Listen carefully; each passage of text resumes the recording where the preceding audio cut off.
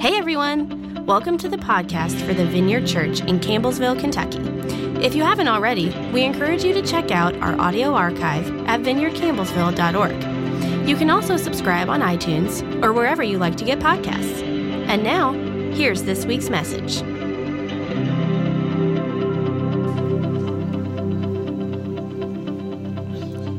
Keep chatting. Keep mingling.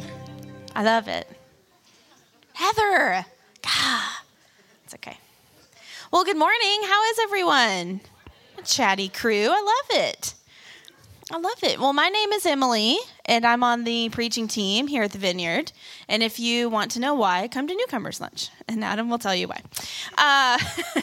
All right, we are on our second week of a series going through the book of Ruth. How many of you this week maybe took some time to read a little bit more of Ruth? Anybody? Challenge accepted. You should do that this week.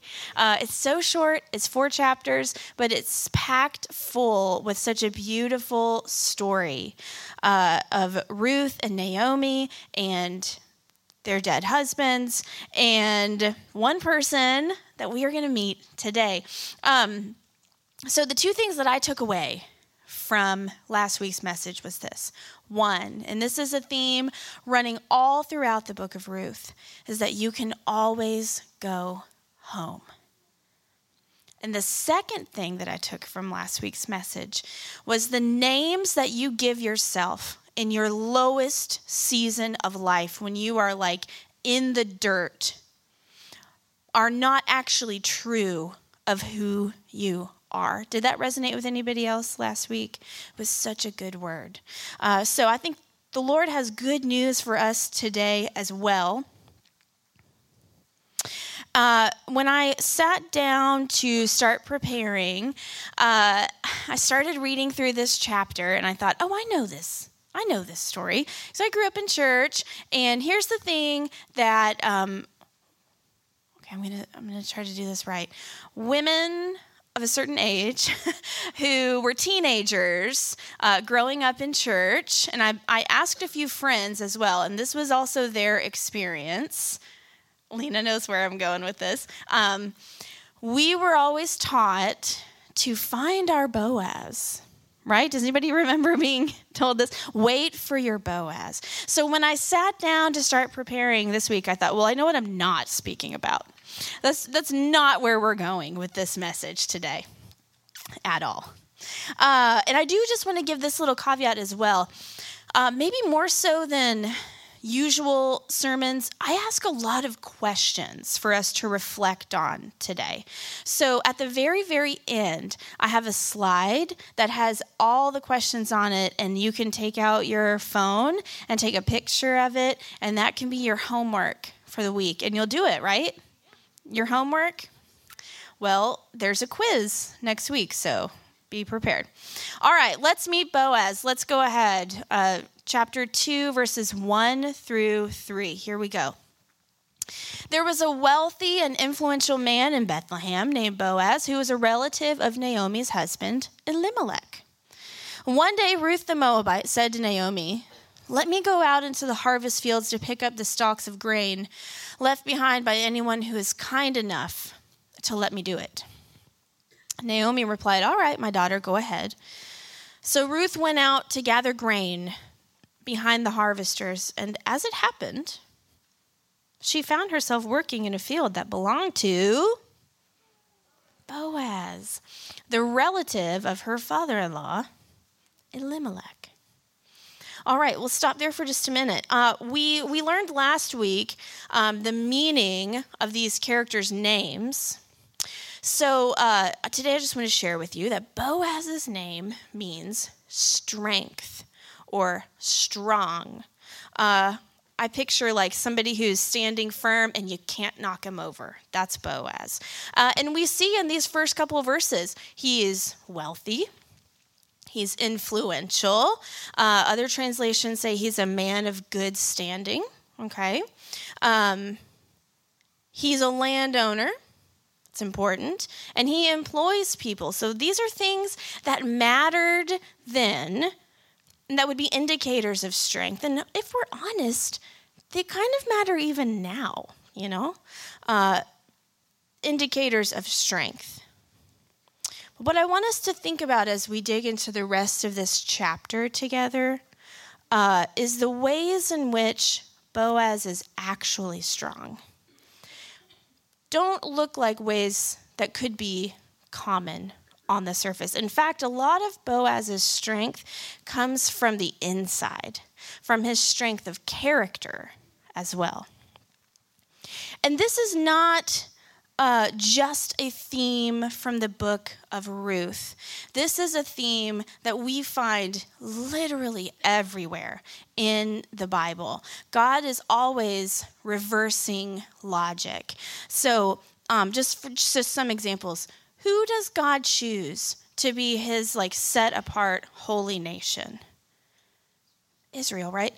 And at that time, they were a group of slaves who had no freedom or autonomy over themselves at all. Who does he choose to go to Pharaoh on their behalf? This is Bible trivia night or day at church. Moses, right? And Moses described himself as being slow of speech and tongue, which means he didn't talk good. So is that who you would choose? No. I would want somebody who could get the job done by speaking to the very powerful, important man. When God sends Jesus to earth, does he send him as a mighty warrior? No, he sends him as a wee, frail baby. We could go on, but suffice it to say, God has a way of doing things. And that way usually is the exact opposite of what logic would say to do. And we're going to see that throughout the story of Ruth.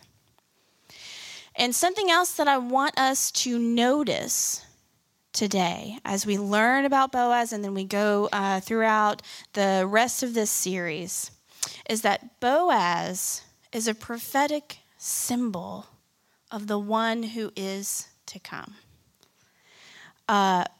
One article I read this week referred to Jesus as being a true and greater Boaz.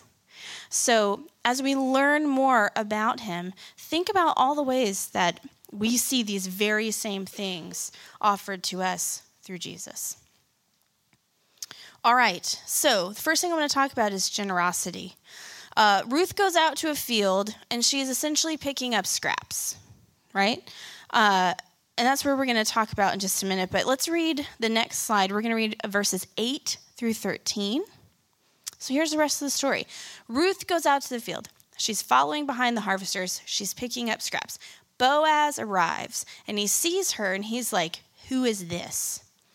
And then he talks to his foreman. The foreman says, oh, she's here. She's picking up scraps. She's been working super, super hard. We've let her do it. So here's what Boaz says. He goes over to her and he says to Ruth, listen, my daughter, stay right here with us when you gather grain. Don't go to any other field. Stay right behind the young women working in my field. See which part of the field they're harvesting and then follow them. I've warned the young men not to treat you roughly. And when you are thirsty, help yourself to the water they have drawn from the well. And Ruth fell at his feet and thanked him warmly. What have I done to deserve such kindness? She asked. I'm only a foreigner. And Boaz replies, yes, I know, but I also know about everything you've done for your mother-in-law since the death of your husband. All right, word has gotten around, right, about Ruth. I've heard how you left your father and your mother and your own land to live here among complete strangers.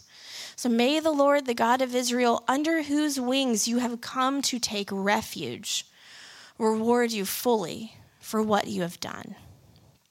And Ruth says, I hope I continue to please you, sir. You have comforted me by speaking so kindly to me, even though I'm not one of your workers.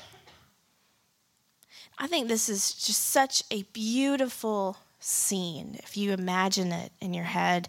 Boaz didn't just do the bare minimum for Ruth. He dealt generously with her. He was true to his name, strength. And he did that not by keeping what he had in order to build himself up, but by being open-handed and generous with somebody who could not be open-handed and generous back. I think it was a scarcity mindset that this book starts off with. Elimelech leaves home in search of food in chapter 1, and I think I probably would have too. If where you're living has no food and you hear that somewhere else has food, what are you going to do? You're going to go to where the food is. But here's what I also know, is that scarcity mindsets tend to breed captivity. Okay, we're going to do a little detour now into the Old Testament. Are you guys ready? It'll be fun. All right. In one of my classes this week, we started talking about how the nation of Israel even became enslaved in Egypt in the first place. And it's all because one man, Pharaoh, ruled out of a posture of anxiety, resource hoarding, and immense greed, right? He had food, other people needed it. Was he going to give it away? No. In fact, he was going to make them pay. And year after year, as they came back for more, they could pay less and less and less until what? What did they have to offer for payment? But themselves. That's all they had left. So they offered their very bodies as payment and became slaves to the anxiety and greed of one very powerful man. And after the Exodus, after God brings them up out of that captivity, he wants to teach them a new way of going about their life, a new way of living. And that includes a new way of being around other people. Let's bring up Deuteronomy 24. So here's the command that Yahweh has given them. When you're harvesting in your field and you overlook a sheaf, don't go back to get it. Leave it for the foreigner, the fatherless, and the widow, so that the Lord, your God, may bless you in all the work of your hands. Was Ruth a foreigner? Yeah. Had she left her father? Was she a widow? Yeah. And then verse 22 says, remember that you were slaves in Egypt, and that is why I command you to do this. See, the command for Israel after leaving Egypt was to take care of people like Ruth. People just like Ruth. And notice in this passage, they are commanded to remember something, but it's not the harvest that they dropped. They're commanded to remember their former condition as people who were slaves and as people who are now not slaves. In the Old Testament, God is always commanding Israel to remember where they came from and to remember that he doesn't operate like that anymore. So what that means for us this morning is that Boaz was someone who was not just meeting the minimum requirements of the law. He was going well beyond it. Let's read some more in verse 14. So at mealtime, Boaz called to her, come over here, help yourself to some food. You can dip your bread in the sour wine. I don't think I want to eat that, by the way, but okay. You can dip your bread in the sour wine. So she sat with his harvesters, and Boaz gave her some roasted grain to eat. I'll probably eat that. She ate all she wanted. She still had some left over. When Ruth went back to work again, Boaz ordered his young men, let her gather grain right among the sheaves without stopping her, and actually pull out some heads of barley from the bundles and drop them on purpose for her. Let her pick them up. And I love this part too. Don't give her a hard time. Just let her have it.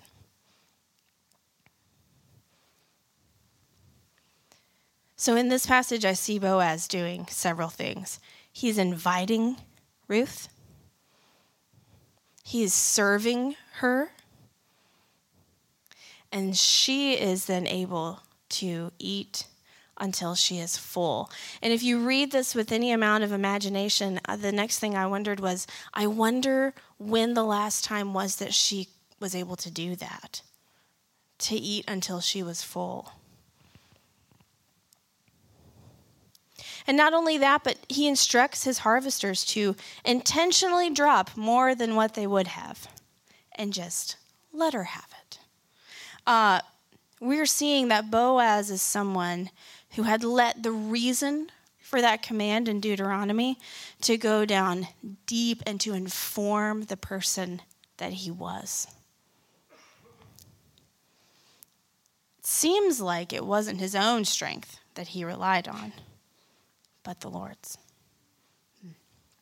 So 2 things for us when it comes to generosity today. One, if Boaz is a prophetic symbol of what Jesus is like, then I would just encourage us to spend some time, maybe this week, thinking about how he has been generous to you in your life. Where has Jesus invited you?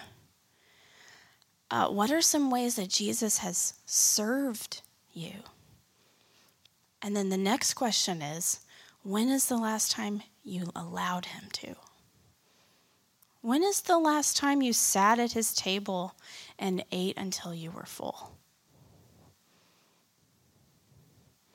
I can tend to get stuck in this dualistic mindset.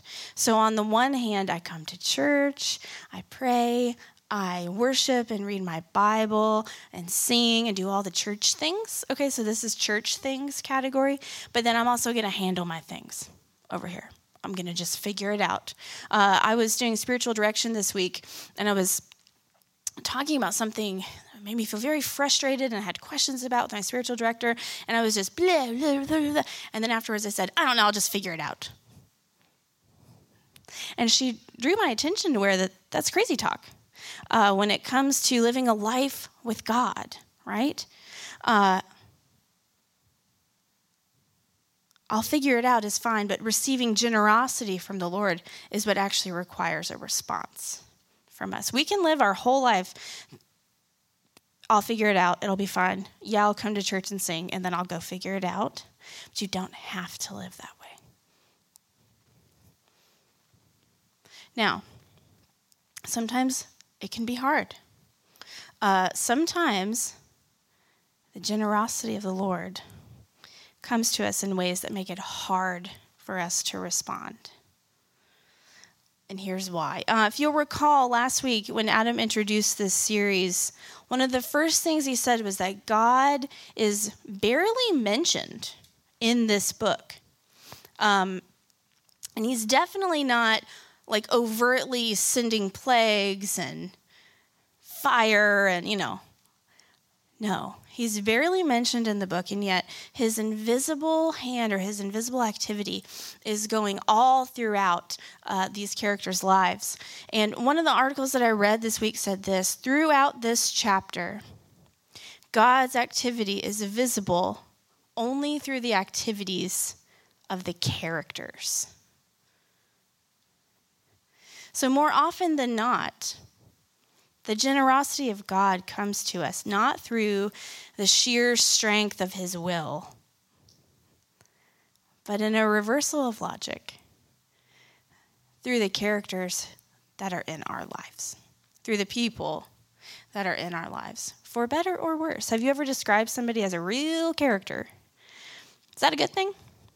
Well, that person could actually bless you.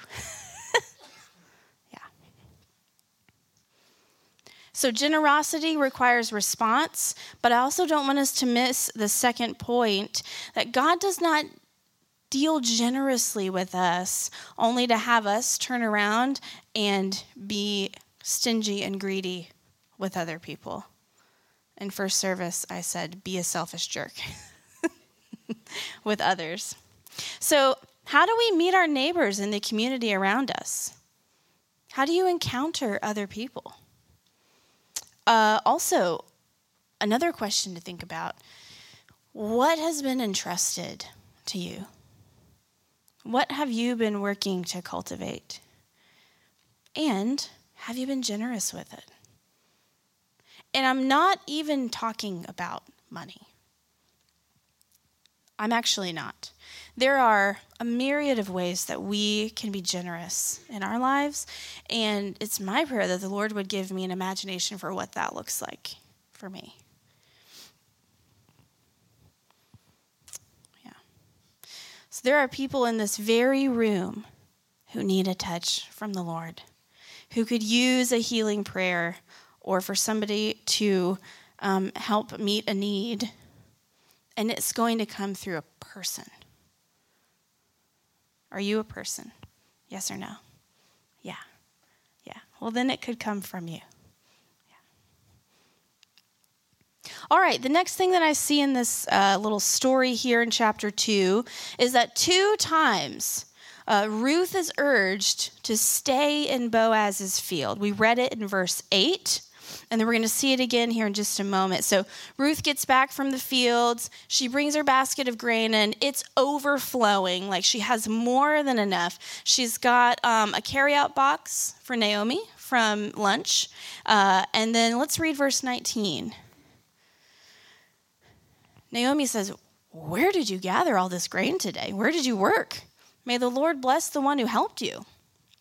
So Ruth told her mother-in-law about the man in whose field she had worked. She said, "The man I worked with today was named," what? "Boaz."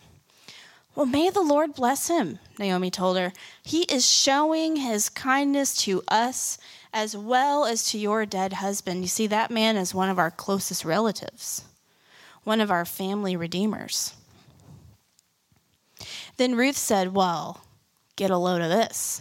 Boaz even told me to come back and stay with his harvesters until the entire harvest is completed." Naomi says, "Good. Do as he says. Stay with his young women right there through the whole harvest. You might be harassed in other fields, but you'll be safe with him." So Ruth worked alongside the women in Boaz's fields. She gathered grain with them until the end of the barley harvest. And then she continued working with them through the wheat harvest in early summer. And all the while, she lived with her mother-in-law. And that's how Ruth chapter 2 ends. Okay? So, if Boaz and Naomi, who know the area, who are native to that land and culture, if they both urge Ruth, who we are reminded all the time is a foreigner, a vulnerable woman, to stay in Boaz's field, I'm going to assume that nothing good is waiting for Ruth anywhere else. Could we make that assumption? I think that's safe to bet. Yeah. Okay. I think, first of all, this shows us the depth of Ruth and Naomi's desperation for her to even go out and glean. I mean, thank goodness this invisible hand of the Lord was protecting her, was keeping her safe. This could have been a story with a very different ending. But then for her to wind up in the field of the very person who could actually save her and her whole family and her whole situation. Do we see the invisible hand of the Lord working all throughout Ruth's story? So we have a saying in the vineyard that faith is spelled what? Anybody know it? Say it louder. R-I-S-K, risk. And I just want to say that I believe this with all my heart. And I think we're going to talk even more about that as we progress through this series. Faith is spelled risk, and yet it's also good to not be an idiot. Okay? Can we balance the two? I think so. Ruth's act of going out into the fields, not knowing where she was going to land, it was risky, and it was a good thing. It was an act of faith. But Ruth listening to the wise counsel of Boaz and Naomi and staying put, was that also a wise thing? Yes. A prayer for myself, and I think I'm just going to start making this a prayer for the church, is that God helps us be able to live a life of both and risk and wisdom to know when the risk has paid off. You don't have to keep hopping around to other fields. And so today, my last question is, whose field are you in? Now, this is a metaphor, and sometimes I get frustrated with metaphors. So I'm going to even put some parameters on it to help you really understand what I'm asking. Here's my guess. My guess is that any other field other than the Lord's is going to be characterized by a couple things, like across the board. One, any other field is going to ingrain in us, no pun intended, ingrain, get it? Is going to ingrain in us a scarcity mindset that chips away at any ability we have to be generous to others around us. That's the first one. Number two, it's going to be a field that you are not easily free to come and go from. I'll use an example from my own life.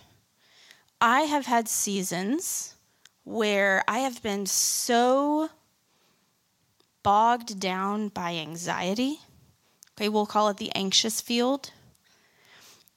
I don't want to be in that field. Nobody wants to be in that field, and yet I cannot seem to get out of it. It is not the field that's best for me. It is not what the Lord has for me, and yet I can't leave. So whether it's by choice, by addiction, or force, you're just feeling stuck. And the difference is, in Boaz's field, you want to be there. In the Lord's field, you want to be there. In any other field, it's really hard to leave, but you want to. And the last one is the owner of that field is going to look more like Pharaoh and less like Boaz. The owner of that field is going to look more like Pharaoh, who rules with anxiety and greed, and less like Boaz, who meets Ruth with an open hand of generosity. So I think these points are true, and if we go back to the original question, now that I've put a few details around it, whose field are you in? Whose field are you working in? So we're all working somewhere.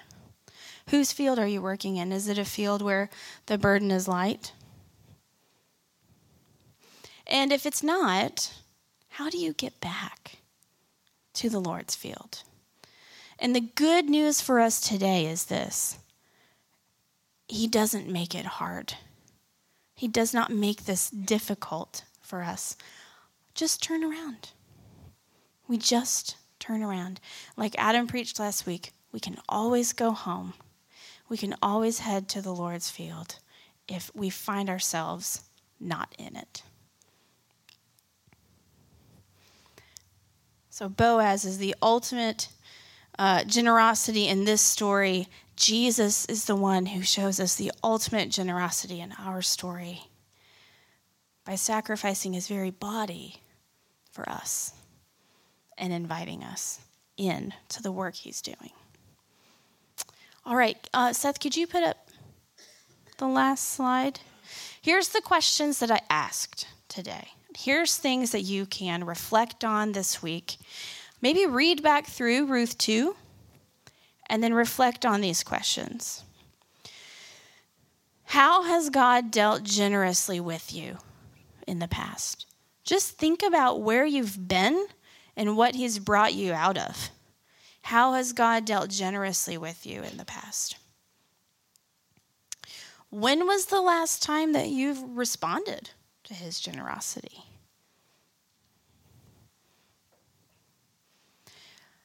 How do you meet your neighbors, and what has been entrusted to you?